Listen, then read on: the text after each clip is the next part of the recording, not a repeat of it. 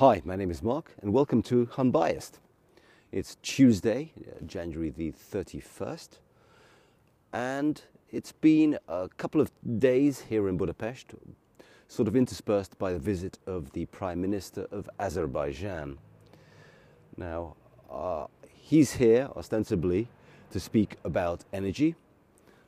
At least that is the information that they put out, that Azerbaijan is a key route, a key transit point for energy into Europe, and they're here discussing that as well as no doubt many other things.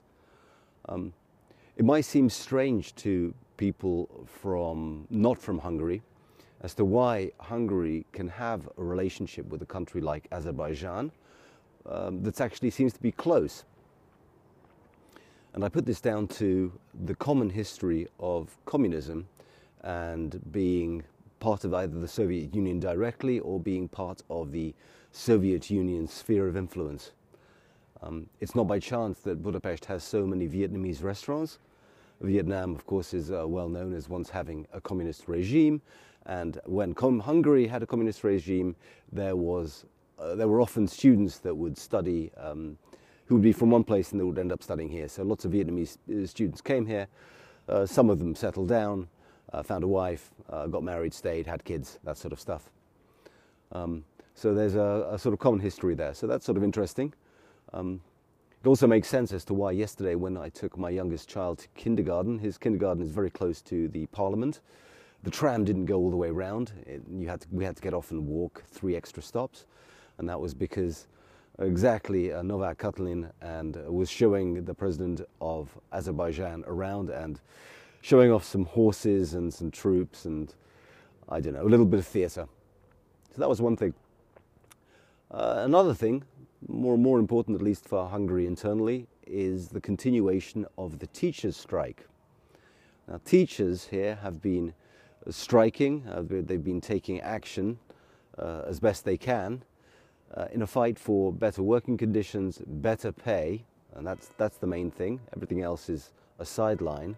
Better pay, and the strike action continued today. It's quite nice. It's I don't want to say sweet because I don't want to patronize the teachers, because honestly I don't know anyone who doesn't want teachers to earn more. I think this can't be a party political issue. You know, ooh, do you want teachers to earn more? Ooh, no, I don't. I really don't. I think they should earn less. It's nonsense, you know. Whether you're an adult without children or whether you're a parent, and then especially you understand just how important an influence teachers play in your children's lives. And don't we all want the best teachers there? And yes, I know that teaching is a vocation. It's something I think that you have to be drawn to. I only have 2 children. I can't imagine the stress of looking after 10, 15, 20, 30 students at a time. I think the only solution to this is higher pay. This is the main incentive with which you can get young people to become teachers is higher pay. I think there's no other way around it. And right now there's an imbalance in the Hungarian teaching community overall. There are many more people aged 50 and above than there are aged under 30. And that's a problem because, of course, eventually these older teachers are going to retire. And then who's left? Well, not many people. It's in the government's interest in Hungary to sort this out. It's in the government's interest to get the teachers a good deal, the best deal possible. So far, there has been little to no dialogue, I think, between the two sides. In fact, I'd say that the government has gone so far as to make it quite difficult for teachers to strike.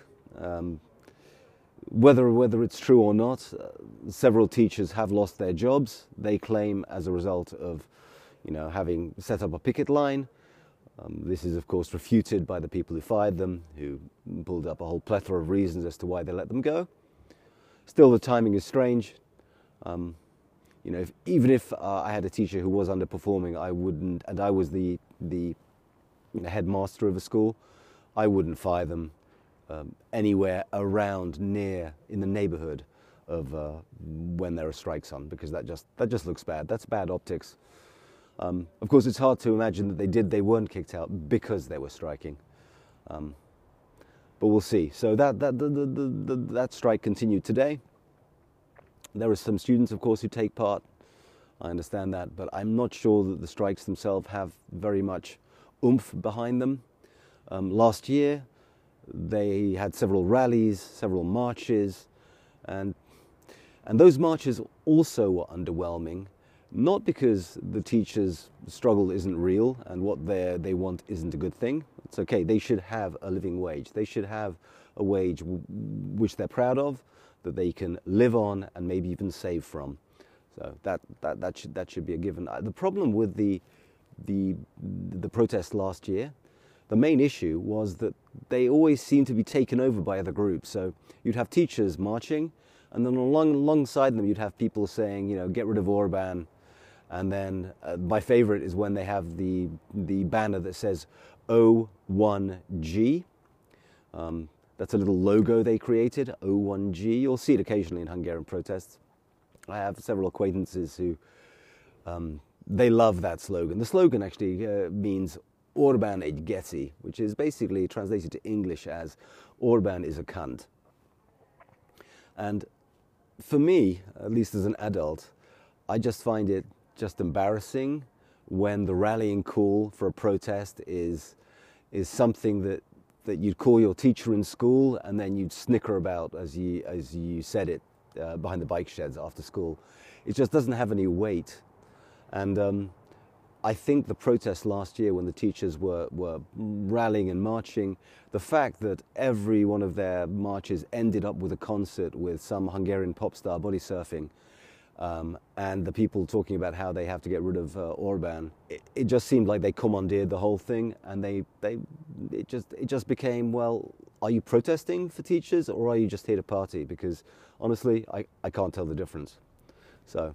And then the final thing that's happened, or the final thing today, was more news about a battery factory that's going to be built in Hungary. Now, Hungary has a very close relationship with the three biggest German car manufacturers, those being Mercedes and Audi and BMW. And BMW wants to set up a factory, or has agreed now to set up a factory which will be providing some parts for only their electrical vehicle line, battery-powered line. And that's sort of a big deal. Hungary is right now, at least according to government figures, I'm not sure how true this is, it could be true. I don't think they'd lie about it because you could check too easily, that it's the third largest producer when it comes to batteries to do with EVs. I think that's a good sector to be in. This investment is done by BMW. It follows the ones done by Audi and also Mercedes. Those are big deals. There's a lot of other, of course, German manufacturing here. Some German military vehicles are also manufactured here. And when it comes to bullets, Hungary produces fantastic bullets, apparently. At least if you talk to countries in Southeast Asia, that's what they claim. So that's a lot, sort of good news. There has been protests, funnily enough, from the environment-based political parties who are against batteries, which I don't understand. They're for using batteries, but they're against actually making batteries, which seems totally crazy in itself. That's what's been happening today. That's all for me now. Thanks for listening. More tomorrow.